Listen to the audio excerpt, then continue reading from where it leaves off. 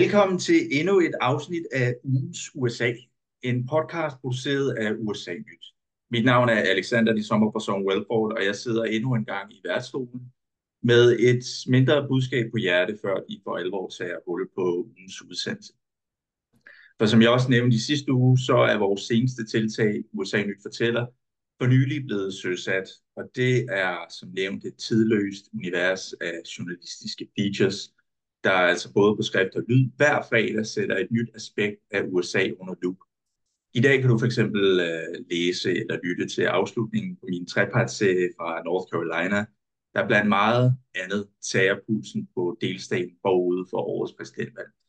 I næste uge følger vi op med en historie om det amerikanske mugshot, som i den grad er blevet aktuelt efter en vis herre Trump fik taget et af slagsen i forbindelse med nogle juridiske problemer i Georgia. Men altså det og meget, meget andet kan du gå ind og abonnere på via vores site.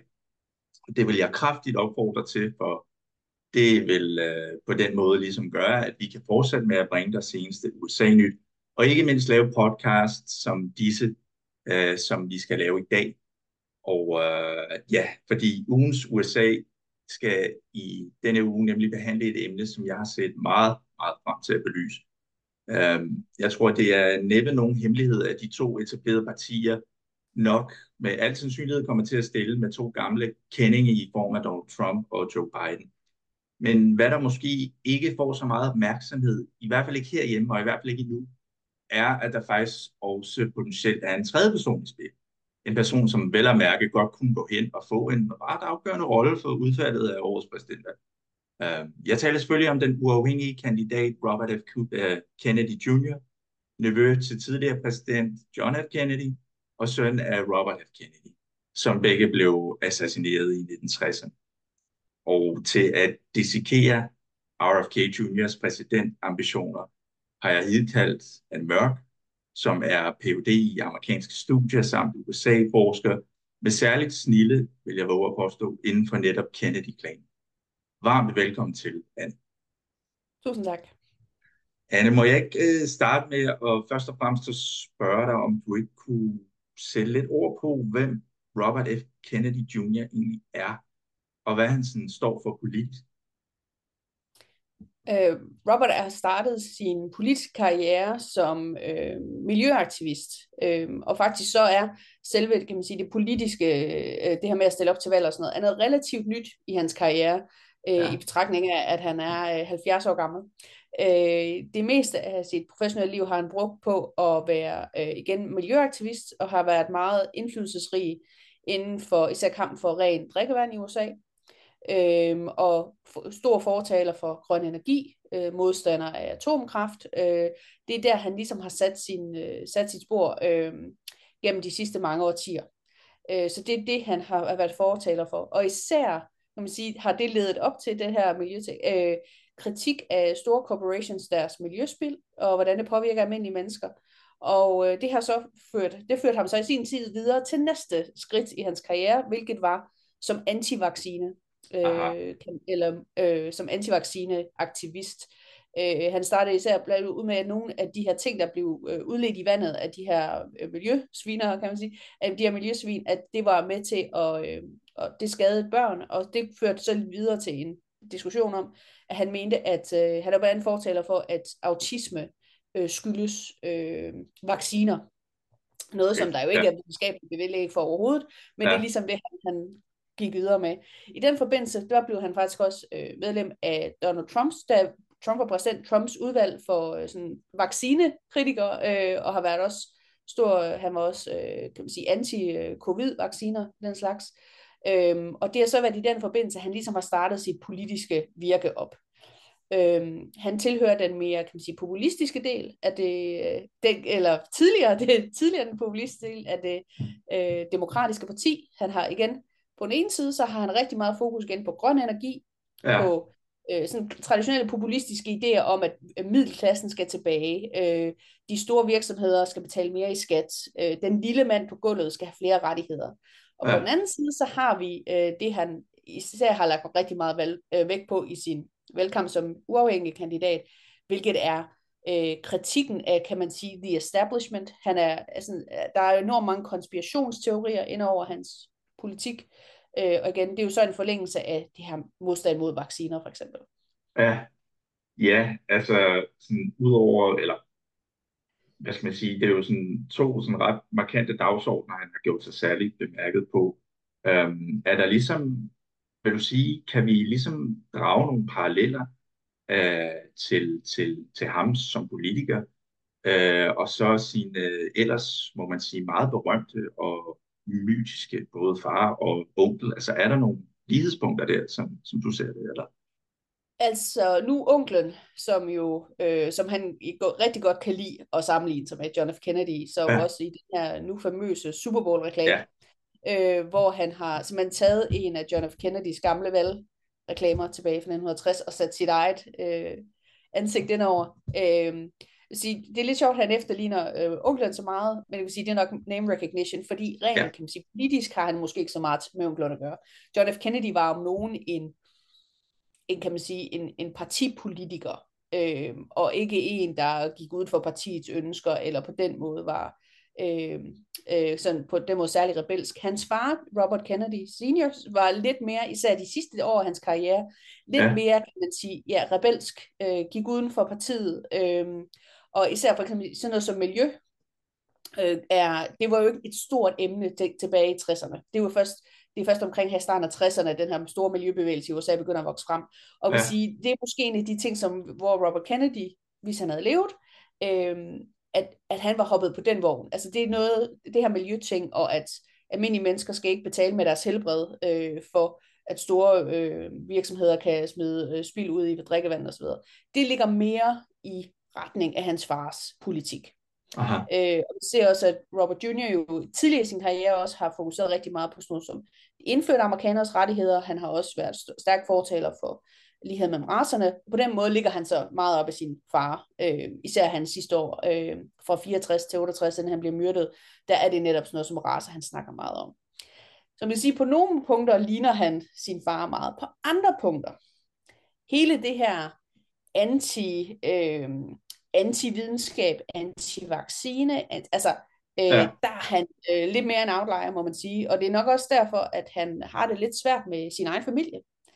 mm, Kennedy-klanen er jo meget splittet, eller det er de faktisk ikke rigtigt, men nogle af dem er splittet om, hvorvidt de skal støtte ham. Der er nogle enkelte af sådan søskende, fætre ting, der er ude at støtte ham, men langt de fleste Kennedy'er tager afstand fra ham. ja, ja, Og det er helt sikkert det her vaccinemodstand, og generelt sådan den her sådan conspiracy, altså de her konspirationsteorier, hvor jamen, der er en elite, der er imod os andre, og så videre. Hvis der er nogen, der er elite i USA, så må det jo sige at være Kennedy'erne. ja, Så det er lidt ironisk. Så på nogle ja, punkter ligner han faren ret meget, og på andre punkter, der er han virkelig en afstikker fra Kennedy-familien som helhed. ja, klar. Og den pointe kunne jeg egentlig godt tænke mig at vende tilbage til lidt senere i forhold til, hvordan han måske kan bruge sit navn sådan aktivt i sin kampagneførsel osv. Men hvis jeg lige må henlede din opmærksomhed til oktober sidste år, der meddelte han jo som bekendt sin uafhængighed fra det demokratiske parti osv. Han ville stille op uden for partierne. Kan du ikke prøve at måske genopfriske for os, nu hvor det er et stykke tid siden, altså hvad der ligesom gjorde, at det her bånd til det demokratiske parti, som han jo ja, først og fremmest stillede op for, og som jo nærmest også er synonym med hele hans familienavn og så videre. Hvorfor at han endte med at kappe det? Ja. Altså, Kennedy'erne har jo været loyale over for det demokratiske parti Ja, i nærmest et århundrede. ja, De er meget, meget loyale demokratiske aktivister og vælgere osv. Og oprindeligt så stillede Robert Kennedy Jr. op som, kan man sige, som en alternativ til Joe Biden, og ja, kunne nok ret hurtigt godt internt i partiet fornemme, det er der ikke opbakning til. nej, Så det demokratiske partis hovedfokus, det er at slå Donald Trump. De skal ikke skændes internt. mm, Og Robert Kennedy brugte jo så, altså igen det her sådan konspirationsteori, altså hele tilgangen til det, at sige, jamen, partiet saboterer mig. De mm, har besluttet mig for, at jeg ikke må vinde, jeg er for farlig. Mhm. for partiet. Og noget af det, han var ude med også, da han så valgte at gå uafhængigt, var, at nu blev både hans far og hans onkel jo myrdet, og han mente selv, at han var i stor risiko for at blive myrdet, fordi han var jo en nytænkende rebel ligesom dem. Han var jo til fare for establishmentet, og så startede han jo en historie om, at Joe Biden havde nægtet ham Secret Service beskyttelse. Mhm. Det var tydeligvis et tegn på, at han var farlig for Biden. Mhm. Der var mange ting i den historie, der ikke gav mening, blandt andet, at det er ikke Joe Biden, der bestemmer, hvem der skal have Secret Service beskyttelse, og at uafhængige kandidater så tidligt i valgprocessen får i hvert fald slet ikke Secret Service. Så det var sådan en måde, han virkelig dyrkede det der Kennedy-ting på. Han gjorde sig selv til sådan en offer, så nu myrdede de min far og min bror. Mhm. Og jeg tror, da han indså, at han ikke havde en reel chance i det demokratiske parti, så valgte han jo så at gå som tredje partikandidat. Han har meget stor tiltro til sine egne evner, Ja, og sådan en eller anden følelse af, at det er hans skæbne at skulle redde USA. ja, Og hvis partiet ikke kan se det, jamen, så er det bare ærgerligt for dem. ja, Det var meget sigende måske, at da han valgte at forlade partiet, og så han stille op som uafhængig kandidat, at det demokratiske parti sagde ikke rigtig noget. De var rimelig stille. Det var ikke sådan, nej, hvor er det forfærdeligt, han forlader os. Han er ikke særlig velanset internt i partiet. Han er ikke sådan helt stueren, især på grund af hans konspirationsteorier og vaccinemodstand. Og det er jo nok også det, han kunne fornemme, at i establishmentet i partiet var han bare ikke, der kommer han ingen vegne. Så det er jo så derfor, han valgte at stille op selv, fordi også igen, det her med, at han rent ideologisk på nogle måder er ret konservativ, eller mhm. jeg kan sige, har mere til fælles med det republikanske parti, især omkring vaccinemodstand, og på den anden måde er han meget progressiv, og igen med grøn energi og så videre. Så han passer måske heller ikke ideologisk helt lige ind, så Ja, det gav egentlig meget god mening, at han gik selv. Men igen, jeg tror, partiet er ikke stor fan af ham. ja, Så han kunne godt mærke, at der kom han ikke nogen vegne med. Og så er det jo nemt at sælge ideen om, at han er et offer, at de måtte af med ham, fordi han er for farlig for Biden. klar. Så altså, hvis vi så sådan skal prøve at tage pulsen på hans uafhængige præsidentkandidatur nu, altså, hvor står han stillet? Altså, det er jo sådan noget med, at han skal ud og samle en masse underskrifter sammen, ikke? For overhovedet at kunne komme på stemmesedlerne rundt omkring. Altså, hvor står hans præsidentkandidatur lige nu? Og hvad kræver det egentlig at føre sådan en kampagne uden om de store partier med de kæmpe muskler og penge, de nu har, osv.? Altså, vil sige, det er ikke umuligt, men det kræver en enorm stor name recognition. Altså, Aha. og det ser vi også tidligere, når vi har haft tredjepartikandidater i amerikansk historie, der har klaret sig godt til præsidentvalg, så er det ikke det er tredje parti, der er succesen. Det er Ja. kandidaten. Det er personen. Og man kan sige, der skal et kæmpe, som jeg siger, en kæmpe organisation til os. Altså, igen, man forestiller sig slet ikke, hvor mange tusind mennesker, der kræver at føre en valgkamp. Ja.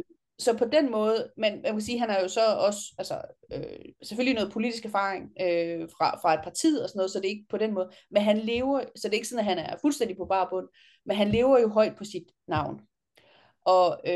Og på Kennedy, hvad skal man sige, nostalgien.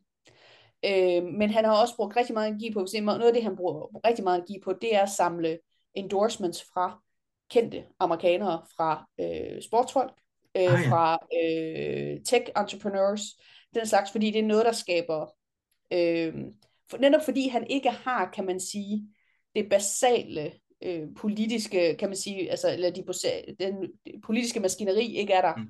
på samme måde, som det er for de store partier, så skal han ud og skabe opmærksomhed på andre måder. Så han har rigtig meget fokus på det her sådan glamourøse, og igen den her med, at han er sådan, skal nærmest sådan en politisk messias. Det er det, der er meget fokus på. Ja. Aha. Men igen, meningsmålingerne viser også, at jamen, faktisk så er han ret populær. Altså hvis du spørger folk, hvad synes du egentlig om Robert Kennedy? Vælgerne Mhm. kan faktisk godt lide ham, eller Mhm. en del af vælgerne kan, Mhm. men hvis de bliver bedt om, vil du stemme på ham frem for Trump eller Biden, Mhm. så kniber det. Mhm. Og der skal altså rigtig meget til for en tredje partikandidat og vælte hele det cirkus der. Så Ja, det bliver rigtig svært for ham. ja, og det kunne jeg godt tænke mig at tale mere om senere, fordi altså i forhold til, om man kan vinde og så videre, så det vil jo ja, næsten kræve et mirakel og så videre. Så altså, øh, i forhold til RFK Jr. som uafhængig kandidat og så videre, altså, du siger, at han står for noget, der godt kunne være lidt demokratisk, og så står han også for noget, der godt kunne være lidt republikansk. Altså, han har sådan lidt for begge lejre, og kan være svær at sådan, ned i de gængse kasser der og så videre. Så altså, hvem får egentlig mest ud af ham i sådan et race her af Donald Trump eller Joe Biden, eller måske spurgt på en anden måde, altså hvem kommer til at lide mest skade af, at han også er en del af det mix? Ja, altså det er jo et rigtig godt spørgsmål. Jeg vil sige, at igen, demokraterne man kan sige, demokraterne frygter måske mere for den del af partiet, som kan man sige sådan noget som Bernie Bros, altså gamle Bernie Sanders vælgere, som kunne finde på at hoppe på den vogn.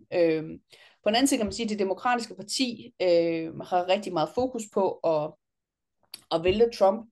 Mm, Så nu er der kommet, ligesom, kan man sige, et problem i forhold med Israel og Palæstina, mm, som er ved at splitte partiet på nogle punkter, som vi ja, også har set på det, der giver en masse problemer.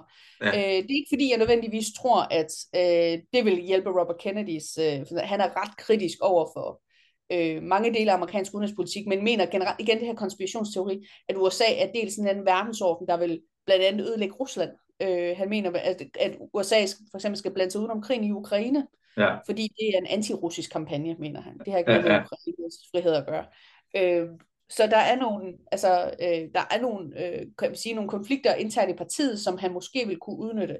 Men umiddelbart, kan man sige, så tror jeg, at han er den største trussel for Trump. De Trump-vælgere, som måske, hvis alle de her retssager ikke går Trumps vej, som tænker, jeg vil stadigvæk gerne stemme på en, som ikke er en traditionel politiker, men Trump der er for mange møgsager. Der er for mange fængselsdomme og erstatningssager, og hvad ved jeg. Og det kan man også se på den måde, partierne har snakket om Robert Kennedy på. Republikanerne har haft noget mere travlt med at svine ham ja, til end demokraterne. Igen, ja, han er ikke stueren i et demokratisk parti, ja, og igen netop fordi hans anti-vaccine retorik og hans sådan, konspirationsteorier, det er noget, der appellerer mere til højreorienterede vælgere. ja, Øhm, så jeg vil sige, hele hans argument for, at establishmentet er imod os, og jeg som ene mand kan genoprette retfærdigheden i amerikansk politik, i amerikansk samfund, den læner mere mod de republikanske vælgere på det her tidspunkt. Så jeg vil tro, det er Trump, at han er den største trussel mod. Selvom igen, der er nogle ting, især omkring grøn energi og sådan noget, hvor han ligger helt klart over i den mere venstreorienterede del af det demokratiske parti. Men det kan også være et problem for vælgerne, at de ikke kan placere ham, udover at han hedder Kennedy. klart, klart. Ja, ja, ja, absolut. Altså, også i forhold til det, som du talte om før, altså i forhold til meningsmålinger og hvordan han egentlig står der og så videre. Altså, alt andet lige er der jo nogen, der ligesom har ham i forhold til, at han er uafhængig kandidat i sådan forholdsvis høj kurs.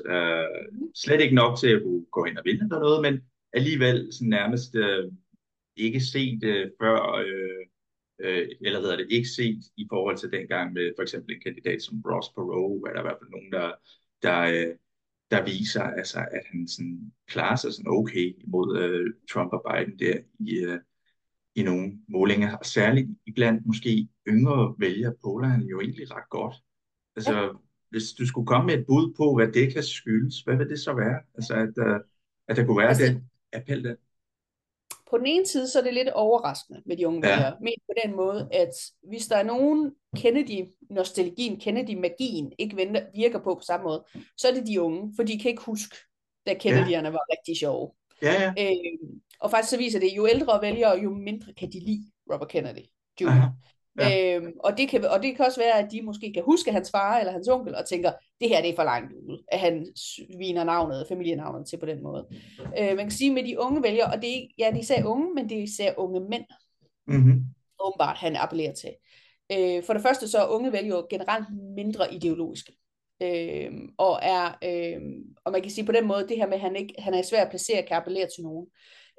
Men hvis man også igen følger, på et tidspunkt lavede han en valgreklame, hvor han sådan træner i sådan en træningscenter, og han står i bare overkrop og Ja, viser sine muskler frem og sådan noget. Det var ja, helt klart appellerende til sådan en gruppe unge mænd, der søger efter sådan en eller anden traditionel maskulinitet.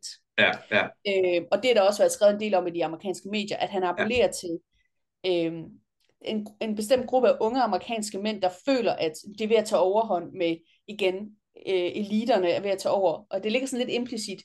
Øh, altså, vi skal væk fra sådan det der feminist-wokeness, der Mhm. vi skal tilbage til den stærke mand, der kan klare tingene osv. Mhm. Øh, og han fremstår jo ung og karismatisk i forhold til Trump og Biden. Og det komiske er, at han er jo ikke ung. Nu håber jeg ikke, at jeg fornærmer nogen af seere og lyttere derude. Vil sige, han er jo 70. Ja, Og han er jo ikke den der unge, energiske, men han lever jo højt på Kennedy, ja, den der Kennedy-karisma, som jo netop er ung, viril, øh, klar til action, klar til, nu skal der ske noget handlekraftigt. Det lever han jo enormt højt på, og det er jo igen også noget, der kan appellere til de her unge mænd. Og så igen, det er bare, altså, jeg tror, der er rigtig mange unge vælgere, der er træt af de der to gamle mænd, der kæmper mod hinanden. Ikke? Alt, ja, der kan tilbyde noget andet og noget nyt, og noget, der ikke lige passer ind i de to gamle trætte, ikke bare to gamle trætte ja, kandidater, men også to gamle partier. ja, ja, ja, Den tror jeg også appellerer til nogen, er helt sikkert. ja. Ja, men altså, spændende perspektiv. Altså, hvis jeg sådan her til sidst, og måske sådan, hvis vi skal prøve at sådan opsummere det, altså når vi er et par år ude i tiden, og vi kommer til at kigge tilbage på det her præsidentvalg, og vi øh, antager i den forbindelse, at RFK Jr. kommer på stemmesedlen, når han kommer til at blive en, man kan stemme på sådan for alvor i forhold til de andre to partiers kandidater. Hvis vi til den tid så kigger tilbage på det her præsidentvalg, hvilken rolle tror du så, vi kommer til at kunne tilskrive RFK Jr. i forhold til det her valg? Også nu er det meget farligt at forsøge at forudsige i fremtiden. Men jeg tror, Sorry. at altså, man kan jo se rent historisk i amerikansk, sådan, den store historiske spænd, ikke? At når vi Mm, har de her perioder i amerikansk historie, hvor der ligesom er store omvæltninger, mm, og stor usikkerhed, og der ligesom er lidt politisk, altså deadlock, de kan rigtig komme videre, så er det jo, ja, der dukker tredjepartikandidater, og så nogle gange tredje partier op.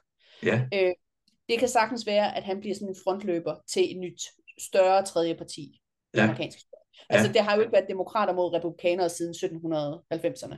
Der har alligevel været nogle udskiftninger undervejs i partierne, og ja, det har netop været, når der har været store omvæltninger i det amerikanske samfund. Som vi blandt andet ser det her nu, hvor vi har den her kolde borgerkrig mellem liberale og konservative. Så han kan sagtens, tænker jeg, om det bliver ham personligt, der bliver leder af en tredjepartibevægelse på den måde, det vil jeg ikke kunne sige. nej, klar, Men jeg tror helt klart, at det er et tegn på, at den amerikanske befolkning, der er ligesom er bud efter noget andet, fordi den her deadlock, der er mellem de to partier lige nu, altså enten så ender det rigtig, rigtig galt, eller så bliver nødt til at ske noget. Så jeg tror, at den amerikanske befolkning er på et tidspunkt, så skal der ske noget nyt, så det er nok tegn på, at der kunne blive plads til et tredje parti på længere sigt. Men igen, altså jeg tror ikke på, at han kommer til at og igen, nu skal jeg passe på, hvad jeg siger. Det kan være, at vise til november, jeg har taget fuldstændig fejl.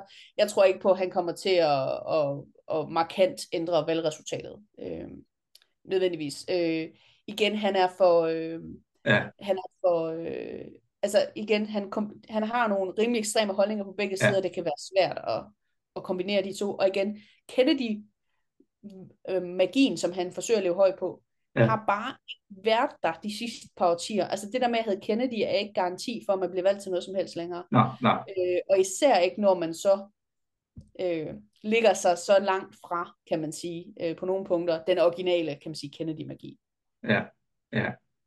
Ja, men altså, vi må se, hvad der sker. Indtil da, så vil jeg gerne sige tusind tak for din tid, og ikke mindst din deltagelse i dag, Anne. Jeg ved ikke, om du har mere at tilføje, men jeg synes, vi kom godt rundt. Ja, nej, jeg har ikke mere at tilføje. Fantastisk. Jamen, så vil jeg også bare sige tusind tak til jer, der lyttede med og så med derude, og vi lyttes og ses ved igen i næste uge.